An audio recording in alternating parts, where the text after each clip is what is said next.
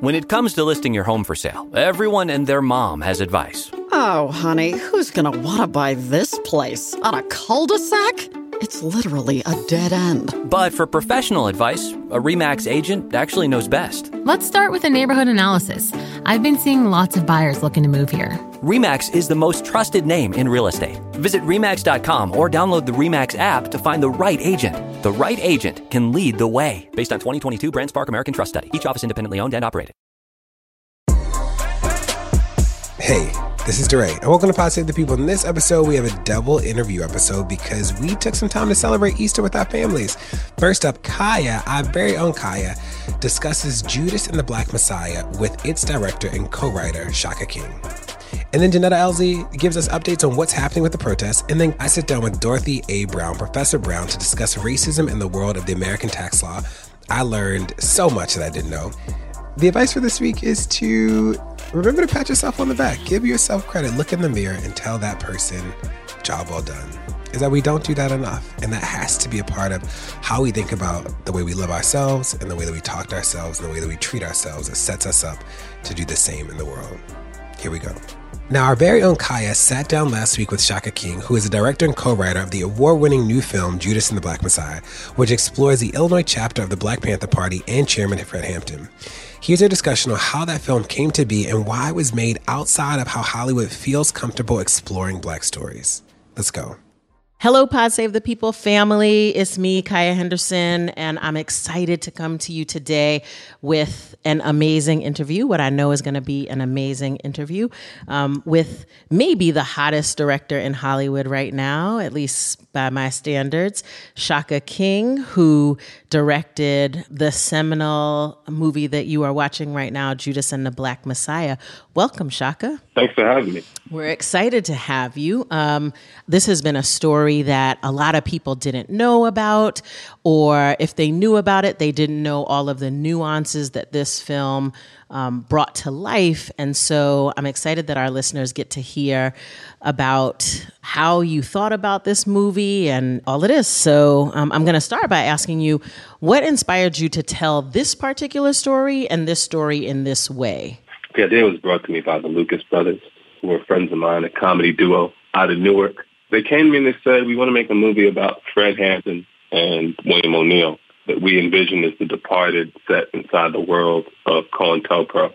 I knew a decent amount about, how Fred Hampton has been assassinated, but I really knew nothing about the way he lived. I knew a bit about the Panthers' politics and ideas, and I thought that they could never be more relevant. Things that they were fighting against, late 60s and early 70s, those things still exist. Those topics are evergreen. So I was excited to, have the potential to talk about those things and introduce their ideas. And what the Lucas brothers had provided was a vessel that was essentially, a popcorn movie, piece of entertainment. And so I thought it was a brilliant way to get these profound ideas into, a piece of entertainment. And that's why I jumped at it. And I mean, one of our listeners shared with me that sometimes Black movies aren't made for Black people, but she said this movie felt like it was made for us. And she talked about a lot of the different nuances that were present. This wasn't just a straight kind of biopic. This was more than that. And so who was your intended audience, and what do you want them to take away from this film? The audience started with Black folks, first and foremost, to the point where I think in some of the early cuts, I left out a significant amount of context just in terms of contextualizing who the Black Panthers were and what they were fighting against. Because for a Black audience, I felt like everyone would know that already. But then I had to be reminded that, this history hasn't really been taught to a really large segment of the population, including Black folks. A lot of people like myself, heard the name Fred Hampton growing up. A lot of us didn't really know much about him. So I had to broaden the audience in some ways. Not just for the movie to be successful, but also for the politics to kind of come across in, a major way. The person you spoke with, what they picked up on, I think, was accurate, just in terms of not really being concerned with presenting, quote unquote, both sides of the story. I think it was very clear that the filmmakers were aligned with the Panthers. And so I wouldn't go as far as sort of calling it a reverse kind of cowboys and Indians movie, like the classic movies they used to make where, you know, the audience like roots for the cowboys and the Indians, as they referred to them then, were the bad guys. I wouldn't go that far, but we did remain fairly accurate in terms of the portrayal of what the FBI and the Chicago Police Department did. As a result of telling the truth, the perspective is definitely pro-Panther and I think aligned with many of our Black audience members. That's one of the things that was so fascinating to me about watching this film. Like, there are good guys and there are bad guys, and you were able to accurately and truthfully portray what was happening. At the same time, I think you were able to really bring to life the real human aspect. There were moments of intimacy and tenderness, even amongst these people who many people just believe were like gun-toting revolutionaries, right? No, you saw love and you saw pain and you saw passion. Even William O'Neill, I mean, you humanized him in a way that we got to understand his struggle a little bit. How do you think about doing that in a film? Well, I mean, for me as a filmmaker, it just starts with my taste. I always want to present fully realized 3-dimensional, 4-dimensional characters, just because I think it makes for better filmmaking. It makes for, you know, more interesting and entertaining, compelling film. But in the case of this film, especially, you know, when you're talking about icons and the Black Panthers, and icons are 2-dimensional. Your job, my job as a filmmaker, is to give those characters dimension. And in the case of the Panthers, to really, you do so because you want to highlight the sacrifices that they made as people, because they were people. You know, they're people who fell in love. They're people who planned to have a family, and, you know, their dream was cut short tragically by the actions of the FBI and the Chicago Police Department and the State Attorney's Office. So that's why you humanize. That's why you give complexity to characters. And in terms of William O'Neill, and I think even Roy Mitchell, you want to contextualize their behavior. You want to give them complexity so that the audience can, in some ways, connect to them and ideally question how they move in those kinds of ways. You know, do they have any William O'Neill in them? Do they have any Roy Mitchell in them or in their family? Yeah, I mean, I'm a sucker for love. I think Black love is revolutionary. And there were so many tender moments between the two of them, from playing footsie in bed to her reception of him, like just the touch when he came out of prison. Like, it was, oh my gosh, I thought it was amazing. How do you think about casting for these roles? You know, when we were writing the script, I saw Daniel, I saw Lakeith, I saw Dominique, I saw Jesse. So they were all, in my mind, cast. You knew them as you all were putting together the script? Yeah, as I was writing the script, I saw them in the leads, with those 4 specifically. Huh. And then the other actors, you know, they came later. But those 4 I had in mind from the very beginning. And was it hard to get them? No, I mean, I had a relationship with Keith, so that was pretty easy. Daniel, Ryan had a relationship with, so that was, you know, fairly effortless. And it turned out that Dominique joined my agency briefly, the agency that I represented, that she joined briefly, and we connected via the agency. It was crazy. Like, I was writing the role for her, and I got an email from one of my reps saying that she joined, and she asked if I had a desire to meet with her. And I was like, I definitely do. I'm literally writing something for her right now. The only person who was hard to get a hold of was Jesse, because I didn't have a personal relationship with him. I didn't know anyone that had a personal relationship with him until we were going through his reps who, you know, just weren't getting him the script as far as I know. And so a few weeks before we really started shooting, I ended up getting his number from someone I was working with on set. We worked with him on another movie, and I called him, and he was the last one to come on board once he read the script. So the universe just conspired to make it happen. Exactly. I love it. Exactly. One of the things that I heard is that for a lot of surviving Black Panthers, this film brings up incredibly traumatic memories.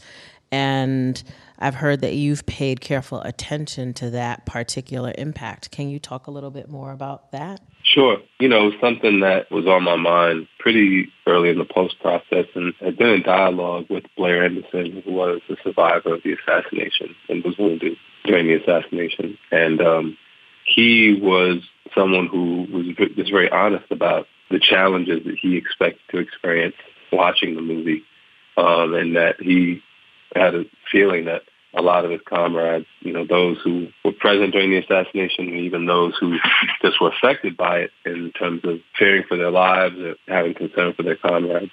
He really thought it was important to put together supported screenings for any former chapter member, I think, whether in Illinois or outside Illinois, who had an interest in watching the movie and wanted to speak with, a trained professional about their experience watching this, whatever. So it was something that we took a while to strategize, but all the producing partners were on board. The studio was on board.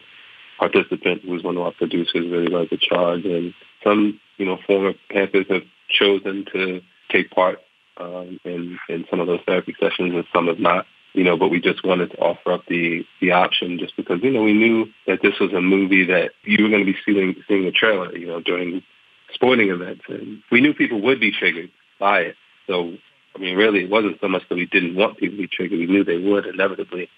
But we wanted to do whatever we could to mitigate that. All the credit I always give to Blair Anderson for that, because it was his idea. It was really all him.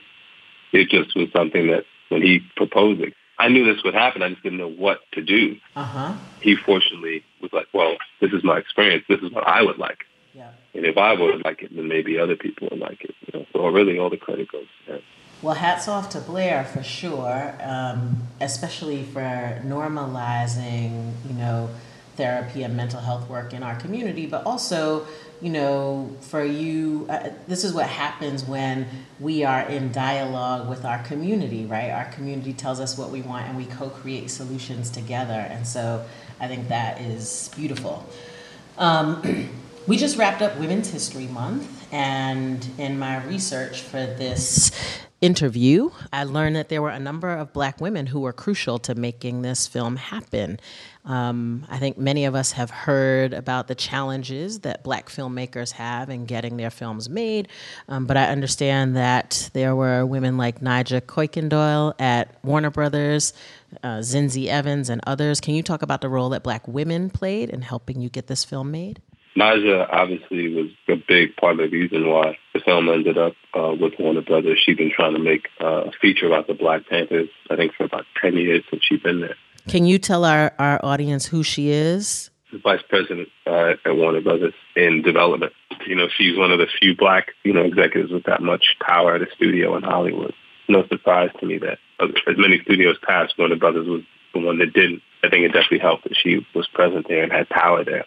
There was another Black woman who was in development who worked with Nija, Sheila Wolcott, who was also instrumental just in terms of giving notes. Ma'Khia Green, she gave, tremendous notes. Zinzi Evans was crucial, especially through the post-process in terms of just making sure, women were properly represented in the film. But ultimately, the people I really, when I think about this, like Dominique Fishback and Dominique Thorne, I really always take my hat off to them. Who starred in the movie and really played a tremendous role in shaping their characters and giving their characters just the strength and the depth that you see in the picture.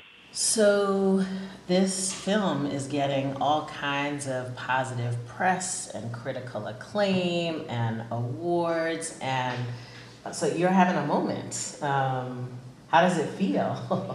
It's great. It's strange. I'm in my house, so it's all virtual. But yeah, it's really nice. I'm excited to, see the movie with people one Sunday. Seeing with strangers. Oh yeah, because none of us have been in a theater. Yeah, so you missed the whole hearing people laugh and hearing people gasp, and you missed the experience. I hadn't even thought about that. Yeah, I've seen it with friends. I went to one screening with some college friends when we rented out the theater, but I haven't seen it with strangers yet. So I'm looking forward to that. But no, it's great, and it's really exciting because obviously the story is getting out there to more people. And, in terms of my career, I hope it makes the next one easier to get made. It feels like it has. So. That's exciting, and that's my next question. What's next for you? I got a movie. I'm between press commitments and taking meetings. I'm slowly developing that I'm excited about. I don't know enough yet to talk about it in a really educated way, but it's ambitious. I'll say that. It's definitely ambitious. Okay, that's exciting. If, some studio just wrote you a big old check and said you can do your dream project, anything you want to do, what might that look like?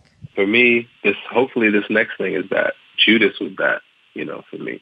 So everything I do is that. Anything I see through to the end is something that feels like a dream project for me, honestly. Yep. We don't have to have one dream. We don't have to be limited in that way. I hear that. Tell us, the Pod Save the People listeners, we're a family. We are in each other's business. Tell us something about Shaka King that we don't already know about you. You know what? I love swimming. I really love to swim. You love swimming? I just came from swimming. It just occurred to me. Yeah, I love swimming. That is something that most people don't know. How often? And I'm not very good at it. But I love it. Yeah.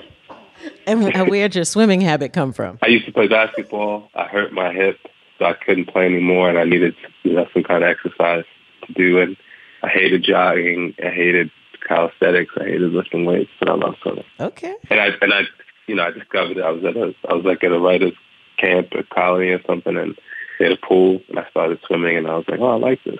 So I've been doing it for a few years, and I love it. I love it because, people don't think that Black people swim, but I'm excited about that. Yeah, it's a total lie. It's a lie. I mean, so many of us come from islands and live coastal. Like, it doesn't even make any sense. Absolutely. Absolutely. I'm going to end our interview with one question, and that is, what gives you hope in these crazy times? People are alive. Life still continues. And there's only been crazy times. One thing I think people forget is that, this is the best it's ever been. As bad as it is, this is the best it's ever been. Yeah. I guess that is true, right? It's all about perspective. And people are still living and growing and dreaming and swimming and doing what they do, making movies. And hopefully we will be celebrating you soon as the Oscars are coming around, and hopefully we'll all be able to be in movie theaters soon so that we can see this the way it was meant to be seen. I just want to say thank you, Shaka, for sharing with the Pod family a little bit about Judas and the Black Messiah. Family, if you haven't seen it, stop what you're doing and stream it right now. It's such an important story, but it's also an incredible piece of art. And we want to support this film and films just like it. So thank you again, Shaka, for coming on. Thank you, Kaya. Don't go anywhere. More Pod Save the People's coming. In the decades before the Civil War, slavery's grip on America tightened. But soon, a diverse group of abolitionists, both black and white, began to construct a clandestine path to freedom for the enslaved. Hosted by Lindsey Graham, Wondery's podcast, American History Tellers, takes you to the events, times, and people that shaped America and Americans, our values, our struggles, and our dreams. In the latest series, American History Tellers explores the Underground Railroad, a covert network of secret routes and safe houses operated by men and women committed to helping enslaved people escape bondage in the South. Fugitive slaves and anyone helping them face terrible violence and even death if caught. But for those brave enough to risk the journey, the Underground Railroad offered a path to the northern states and Canada where their freedom was assured. Follow American History Tellers on the Wondery app or wherever you get your podcasts. You can binge this season's American History Tellers, The Underground Railroad, early and ad-free right now on Wondery Plus. Want the same expert advice you get from the pros in the store while shopping online at DiscountTire.com? Meet Treadwell, your personal online tire guide that matches you with the perfect tire for your vehicle. Get your best match in 1 minute or less with Treadwell by Discount Tire. This show is sponsored by BetterHelp. Now, what's the first thing that you'd do if you had a ton of extra time in a day? Maybe I'd take a nap, go for a run, talk to some friends. Now, a lot of us spend our lives wishing we had more time. But the question is, time for what? If time was unlimited, how would you use it? Now, the best way to squeeze that special thing into your schedule is to know what's important to you and to make it a priority. Therapy can help you find what matters to you, help you process the world around you, help you think through the most important things, how you spend your time, where you spend your energy, especially your emotional energy. If you're thinking of starting therapy, give BetterHelp a try. It's entirely online, designed to be convenient, flexible, and suited to your schedule. Just fill out a brief questionnaire to get matched with a licensed therapist and switch therapists anytime for no additional charge. Learn to make time for what makes you happy with BetterHelp. Visit betterhelp.com/people today to get 10% off your first month. That's BetterHelp, HELP.com/people. And now I check in with Netta. She gives us an update on what's going on with the protests. Hey, what's up, everybody? It's me, Netta. Happy April. Spring is my favorite. It's honestly the best time of year. I always feel rejuvenated every April. April is my true new year as it's my birthday month, but also it's the birthday month of so many of my favorite people. It's incredible how many Aries I have in my life. So I just got to give everyone who's already had a birthday a shout out. So, hey, Justin, and hey to my best friend of now 18 years, Taylor. I cannot take that so many of us are turning 32, 33, 34. I'm seeing folks I dreamed a future with live out those exact dreams, and it's so wild. A lot of folks I've talked to recently are like, you sound happy, and truly, I am. Winter is always so hard because of grieving my mother, and then add on COVID and a pandemic. Like a lot of people I've talked to, it got to be a slippery slope for us for a while. I'm also just happy about celebrating my friends' birthdays. So April really feels like one big party, no matter the environment. And another random fact is a great friend of mine actually shared a birthday that is the exact same day, and we were born on Easter Sunday in 1989, way back in the day. So I also hope that you all have been well. It's been a while since we talked, right? So let's get into the news. Major League Baseball's All-Star Game will not be in Atlanta this year after Georgia Governor Brian Kemp passed a law that is clearly aimed at voter suppression. In the year 2021, this Republican governor signed off on a bill that forces voters to use ballot boxes rather than being able to mail in absentee ballots. The Major League Baseball Players Alliance said in a statement that the law disproportionately disenfranchises the Black community, but also paves the way for other states to pass similarly harmful laws based on widespread falsehoods and disinformation. Meanwhile, Kemp said Major League Baseball caved to the cancel culture and a bunch of liberal lies. Amidst all this foolishness, y'all, I want to draw your attention to this Governor Kemp naming Stacey Abrams by name in his letter and never once naming the actual Major League Baseball commissioner. So, the good sis Stacey Abrams is powerful enough to convince an old institution like the Major League Baseball to move a major event like the All-Star Game, but somehow is not powerful enough to have all of her votes counted fairly and securing the position of governor that you stole from her? Oh, okay.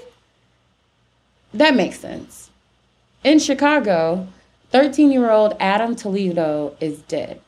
Chicago police fatally shot him after chasing him into an alley.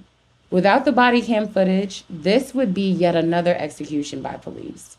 Adam's mother, Elizabeth, said her son had been missing for days, and it took over a year. Let's remind ourselves. It took over a year for the Chicago police to release the dash cam footage that showed an officer fatally shooting 17-year-old Laquan McDonald 16 times. And that was only after journalists and activists worked extremely hard to get the footage actually released. Protesters are demanding to see the video, and I wish I could say that I was surprised. Am I surprised by how young Adam was? No. Tamir Rice's death tells me not to be. Am I surprised by the details of what actually went down seem to be unclear? Absolutely not. Will I be surprised if the officer who killed Adam doesn't even see a charge, a courtroom, or a conviction? Nope. Well, y'all, the incarcerated folks in the St. Louis Justice Center are not here for it. Around 60 incarcerated people left their cells to protest inhumane conditions, and a serious backlog of cases that is keeping many of them behind bars much longer than they actually need to be. At one point, they held a sign that said, "Help us," and chanted, "We want court dates." Did they break windows? Yes. Did they start a fire a few? Yes. But that's not the point. You already know we're for lives over broken windows. These incarcerated folks continue to be at risk during the COVID-19 pandemic and beyond. This country will literally let lives waste away behind bars while paying them pennies an hour, which is insulting and ridiculous. This is the third time things have popped off since December. In St. Louis, it's truly on the cusp of change, and things could either go towards the future and progress, or we can regress even more. I truly hope the work that all of us are truly doing benefits us in some way. I would love to see change at home. I would love to see folks actually have and benefit from a just system.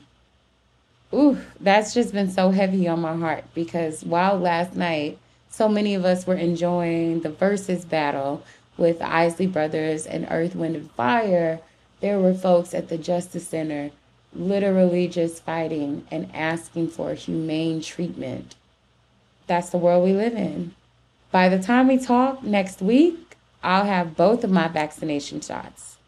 I've been thinking about it and fully processing what a difference a year truly has made in my life, in my values, what things I find to be important, and just how truly blessed I am to have had my family come through this experience as healthy as we possibly could have been.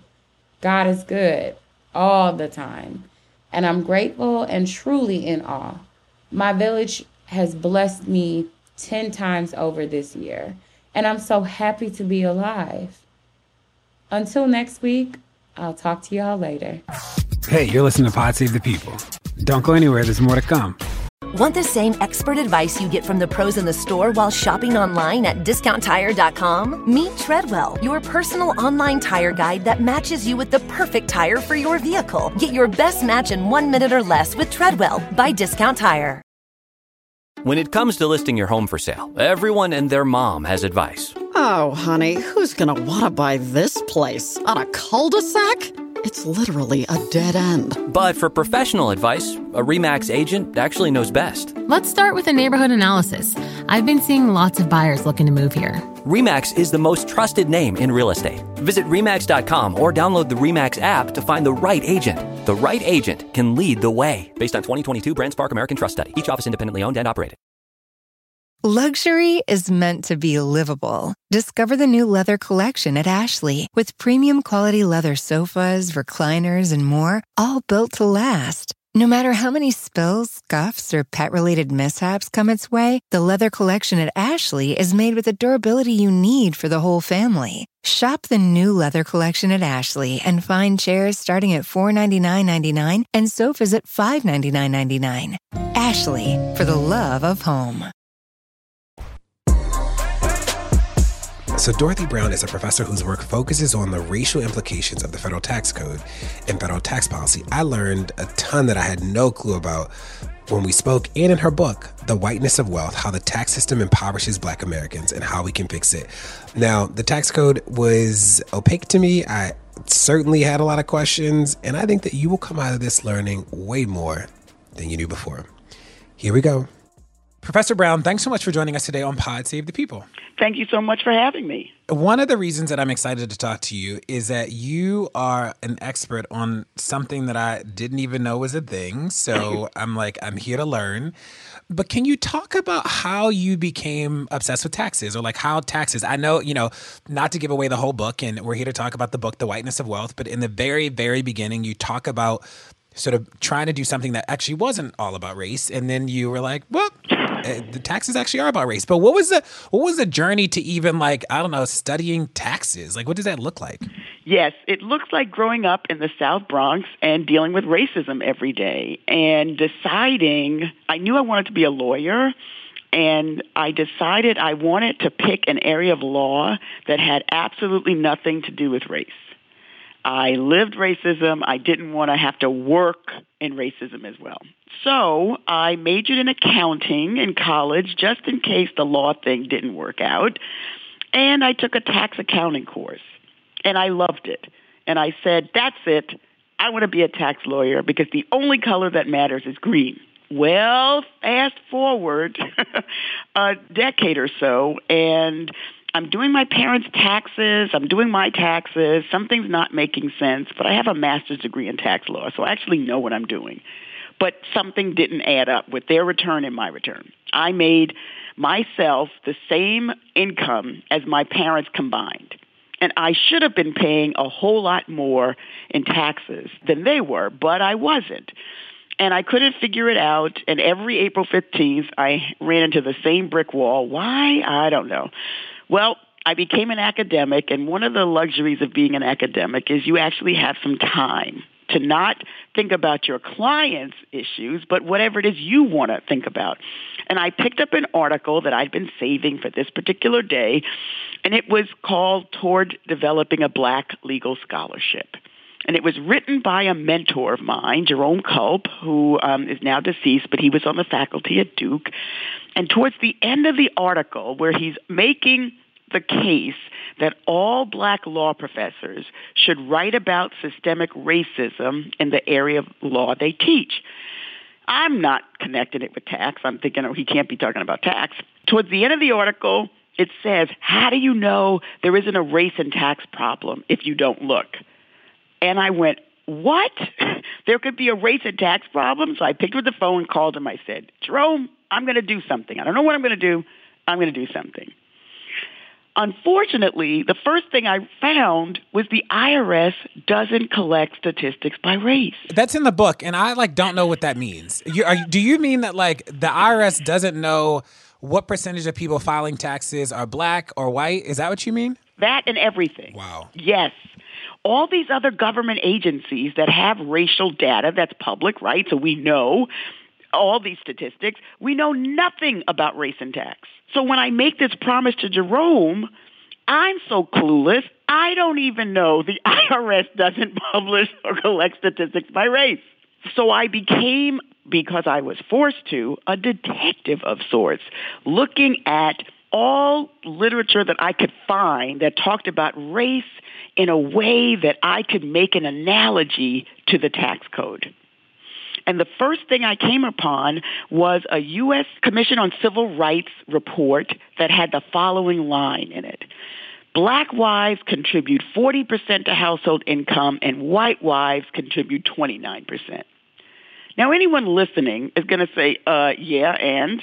But to me, it was gold, because it led me on the path to figuring out why my parents paid so much in taxes. Let's back up and about the data. Is that an active choice? Was there a decision not to collect race data, or did that just happen?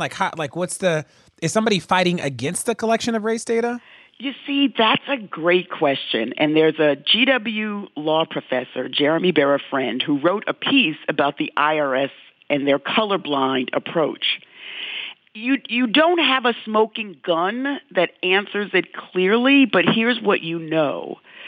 There was an opportunity for the IRS to publish these statistics because there have been at least one or two studies done by other people with IRS data that talks about race. But what we do know is the IRS data includes gender and age. So if you can publish statistics based on gender or age, you could do it on race. So they have the data. They have access to the data. Or let's put it this way. They could do it if they wanted to. And under what presidency did they decide not to? What's the time frame here? All of them. Oh, they could still do it. It's not like it's sunsetted on when they could do it. No. They can still do it. Really? In fact, President Biden's first executive order that talked about racial equity has the disaggregation of data by race, among other categories, included in it. And there is a data working group that's supposed to be looking into this. Well, here we go. Okay, so now take us to this issue about that you're paying the same as your parents. Yes. And can you explain to us why that is? Why doesn't that make sense for those of us who know nothing about taxes? Yes. So let's say I'm making $100,000, Okay. and my mother makes $50,000, and my father makes $50,000. The progressive tax system increases the amount of taxes you pay as your income increases. Yes. So somebody making $100,000 pays higher taxes than someone making $50,000. Yes. That's just right how the progressive tax system is supposed to work. But how the joint return worked is it kind of treated my parents like they were making $100,000. Got it. So their taxes went up because they were married to each other. If they didn't get married and lived in sin, they would have paid less taxes. Got it. Because they would have paid taxes as two people making $50,000. Yes. Not as one person making $100,000. Yes. So see, you know more about taxes than you thought. Why is it bad that they're counted as one person, though? Like, they're a couple. Isn't that the whole point of it? That, like, for the purposes of the law, that, like, they as one unit made $100,000, and then you as one unit made $100,000. What's wrong with that? What's wrong with it is if I am married and I am the sole wage earner, $100,000 couple with one single wage earner and a stay-at-home spouse pays the exact same taxes as my parents would. However, that couple, which is more likely to be white, actually gets a tax cut from what they would have paid had they remained single and they were taxed, the wage earner was taxed at $100,000 of income. Oh, so you're saying that, like, there's no incentive to be married, is what you're saying? There's no incentive to be married if you're two equal wage earners. There is a huge incentive to be married if you're a single wage earner. And race comes into play with who is more likely to be in a single wage earner couple and who is more likely to be in an equal wage earner couple. Wait, and when you say single wage earner, you're saying, like, let me repeat it back to you. You're saying that, like, if we both make $50,000, we would do better off with taxes being not married. Correct. That's what you're saying, yes? Yes. But if I make $100,000 and you make $50,000, being married's fine. Like, we aren't going to get dinged for tax. If you make $100,000 and I make $0, and we are a married couple, we're getting a tax cut. Got it. Okay. And when the joint return, and this is because of the joint return that came into being in 1948, most married couples, like 80% plus, white married couples, were in single wage earner households. That wasn't true even in 1948 for black married couples. Most black married couples, or lots of black married couples, were in these co-equal wage earners. And they did not get a tax cut. Got it. So keep going. So what do we do about that? Like, what's the fix? Oh, the fix is easy. We go back to single individual filing the way it was back in the beginning of the progressive tax system in 1913. Canada has had an individual filing for like 100 years. But what would your opponent say? Like, what's the benefit of joint filing? Oh, it gives white people tax cuts. They would never say that. But and why does it give white people tax cuts? Like, explain how this is race, how race factors into this. Yes, because of how white Americans do marriage versus how black Americans do marriage. White Americans are more likely to be in single wage earner households with stay-at-home spouses. Black married couples are more likely to be in dual equal earning households, like my parents. It takes two. You know, in the book I say 2 does not equal 1, right? It takes 2 black married people working full time to equal 1 single wage earner white worker. That's fascinating. This is something that I literally would have never, ever even considered. Oh, and as you heard earlier, I kind of fell into it. Now, what about housing? Is there a relationship between racial disparities or racial outcomes and housing and taxes, or is that not a big factor? Oh, it's a big deal. Tax subsidies for homeownership. Let's just start with the general concept. There are tax subsidies for homeownership. Well, we know most white Americans are homeowners and most black Americans are renters. So right off the bat, when you're subsidizing homeownership, you're benefiting white Americans more than black Americans. Okay, that's the big picture. But it gets worse. Let's compare white homeowners to black homeowners. You would think tax subsidies work the same, and you would be wrong. Here are two tax rules. When you sell your home at a gain, you can get up to $500,000 gain tax-free. So if I buy my house for $200,000 and I'm married and I sell it for $700,000, I have a gain of $500,000, and the tax law says all of that is tax-free. Really? Really. Wow. If you're single, it's $250,000. If you're married, it's $500,000. Wow. Well, what happens when you sell your home at a loss? No tax break for you. Okay, let's look at the home ownership market. Well, here's what we know. The best and biggest appreciation is in the all-white, homogeneous neighborhoods that very few black Americans live in. Black Americans who are homeowners live in racially diverse or all-black neighborhoods. Racially diverse and all-black neighborhoods do not appreciate to the extent that predominantly white neighborhoods do. So that means white homeowners are more likely to get a lot more tax-free gain than black homeowners. And you'd say, yeah, Dorothy, but at least black people are getting some gain, tax-free. Yeah, but black homeowners are also more likely to sell for a loss that is non-tax deductible. So these innocuous rules, gain tax-free, loss no deduction, makes total sense, except with the racism baked into the homeownership market, what we see, white homeowners win, black homeowners lose. That is fascinating. What's the fix? Well, I say the fix is to get the federal government out of supporting a racist homeownership market, which means no tax subsidies for homeownership. Take them away. Bye. You sell your house at a gain, you pay tax. Bye. And what when you were doing this, was there anything that shocked you the most that you were like, wow, I just didn't even know, like hadn't thought about it, didn't know? What shocked me in writing the book was the Great Unequalizer chapter on college and who pays and how they pay and the differences on race. But what shocked me overall was it didn't matter what code section I studied. There was a racially disparate impact. And the most telling revelation of all was when white Americans and black Americans engage in the same activity, tax policy supports how white Americans do it and disadvantage how black Americans do it, time after time after time. The relentlessness of the white supremacy got to me. That makes sense. I was nervous about reading this book because I was like, I don't really know anything about taxes. But you do such a good job of explaining it in a way that's okay. And the historical, the way you talk about the order with which the laws came into place and da-da-da.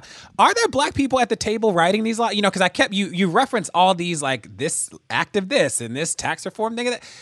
Are the yous in the room when these are happening? How do we change that? How do we make sure that it's not just, it's not people like you putting out a book after all this bad stuff has been encoded for a generation? Right. Are there the right people in, how do we get the right people in the room? Because clearly it looks like this didn't happen. That's right. And that's such a great question. And part of my concern with the Biden administration is you've got this executive order, and I'm not convinced the right people are in the room even to implement it. Got it. So you need people who understand what race and tax even looks like.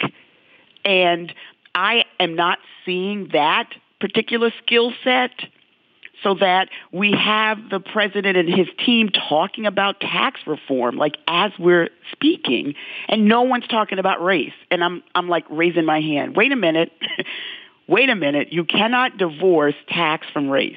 And it's been done forever. And I've spent 25 years doing this research. Here's this executive order. Do you mean it? If you mean it, then we have to make sure all of these conversations occur. You cannot have tax reform, in my opinion, without some kind of racial impact analysis, period. That makes sense. Can you also talk about, there's a part in the book where you talk about why college debt is more prevalent amongst Black families. What is that? Why is that? Yes. So part of it is 60% of Black college students who start college do not finish. That was the statistic that made me close my laptop and leave my home and go out for a couple of hours and stare at the ocean because I didn't think I could finish the book. That statistic depressed me more than anything. Well, if you have 60% people dropping out, they've got student loan debt, but they don't have a degree that's going to enable them to pay it off. So you've got more Black students who drop out. You also have even students of wealthy Black parents having higher debt than their white peers. Why? Because even wealthy Black Americans don't hold their wealth the same way wealthy white Americans do. A lot of their wealth is tied up in their homes, which, as I've talked about earlier, don't produce the returns white homes do. And second, liquid assets like stock, you see far fewer Black Americans owning stock the same way their white peers do, even wealthy Black Americans. So Black parents are not able to protect their children the way white wealthy parents are. Got it. Is loan forgiveness a part of this? Loan forgiveness is the solution to this. Okay. It's part of the conversation, and one of the things I think is missing from this conversation is how race makes it different for Black students than white students. So you have all this back and forth. Do we cancel 10,000? Do we cancel 50,000? Do we cancel all? Do we cancel none? And no one's talking about the racial differences in college students, even if we talked about college graduates. Research shows that Black college graduates are more likely to send money home to their parents or relatives or siblings. But white college graduates are more likely to get money from their parents or grandparents. Interesting. So you think a Black Harvard college graduate has got it made. No, in fact, the odds are that student or that graduate is sending money to their relatives because Jim Crow systemic racism has left them out, and no one wants to see a relative evicted or, other financial distress, so you're going to send money. Well, that money's not deductible. That's not a tax break. So you are depleting your reserves in a way that your, let's say, white cubicle mate doesn't. You may have the exact same income, but you're living very different lives.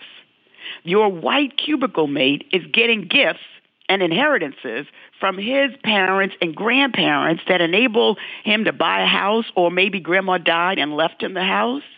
They paid off his college loans. They are currently paying for his children's K through 12 private school education. It's a completely different world for Black college graduates.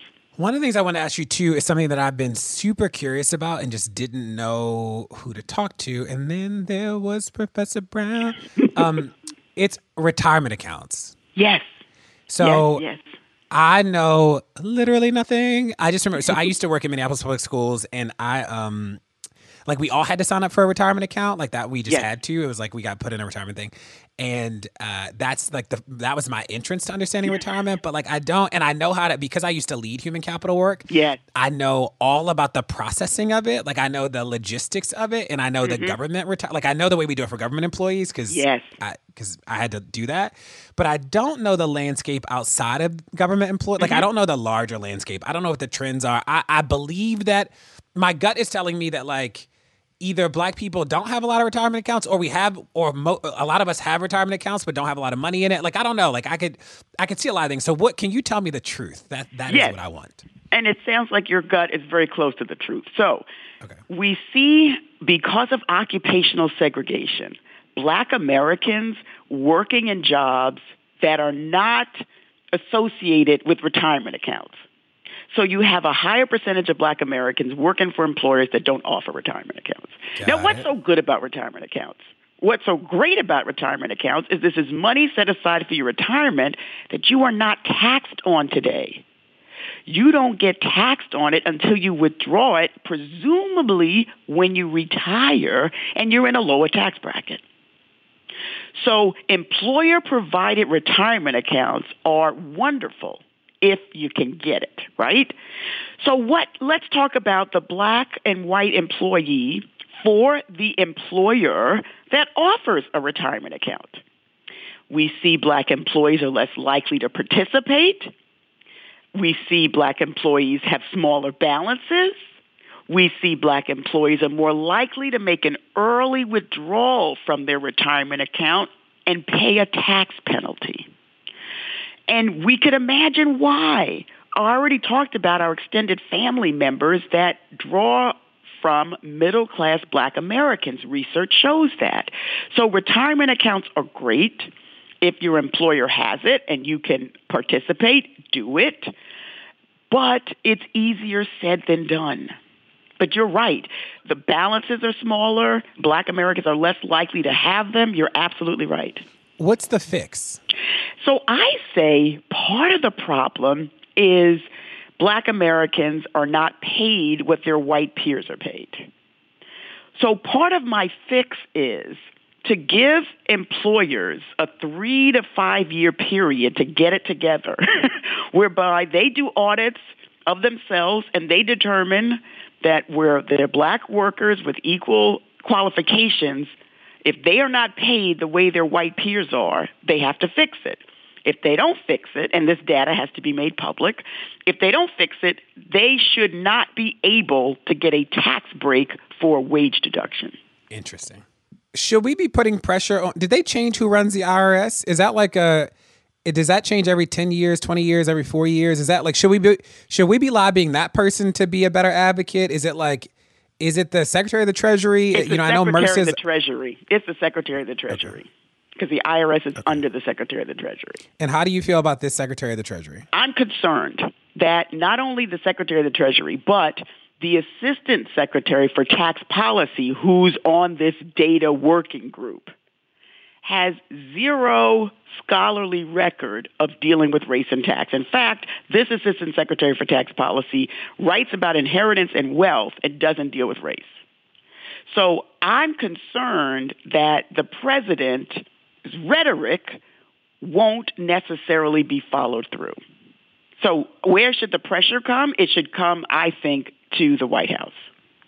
Anytime you hear anyone in the administration, whether it's the White House or the Treasury, talking about tax policy, the follow-up question has to do, what's the racial impact of that proposal?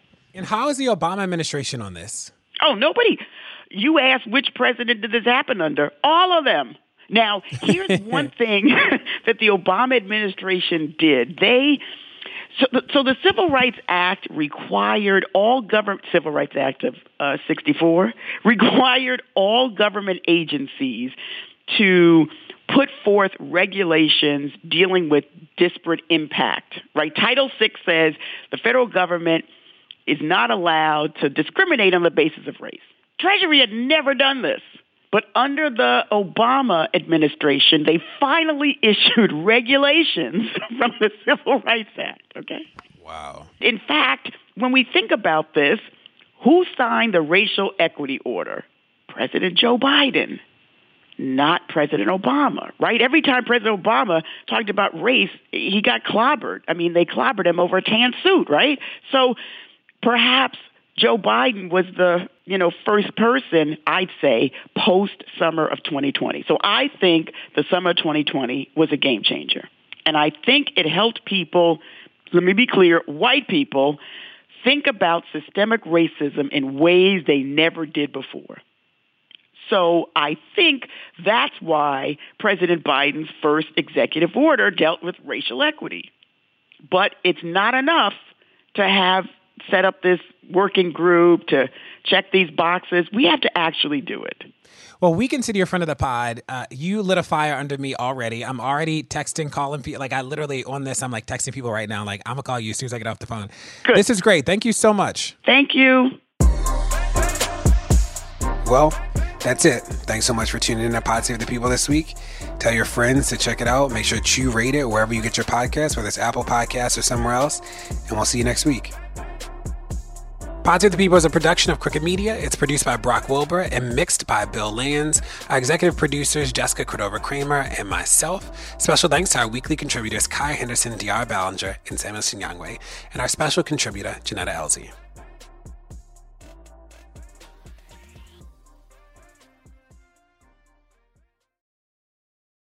Want the same expert advice you get from the pros in the store while shopping online at DiscountTire.com? Meet Treadwell, your personal online tire guide that matches you with the perfect tire for your vehicle. Get your best match in 1 minute or less with Treadwell by Discount Tire. When it comes to buying your first home, everyone has questions. Can we even afford to buy a house right now? Well, I need to negotiate. How do I even negotiate? Luckily, a RE/MAX agent has answers. Hey, Brian, those are really good questions. They are? Thanks. It's my first time buying. I work with first-time buyers all the time. I got you. RE/MAX agents have more experience than other real estate agents. Visit RE/MAX.com or download the RE/MAX app to find the right agent. The right agent can lead the way. Each office independently owned and operated.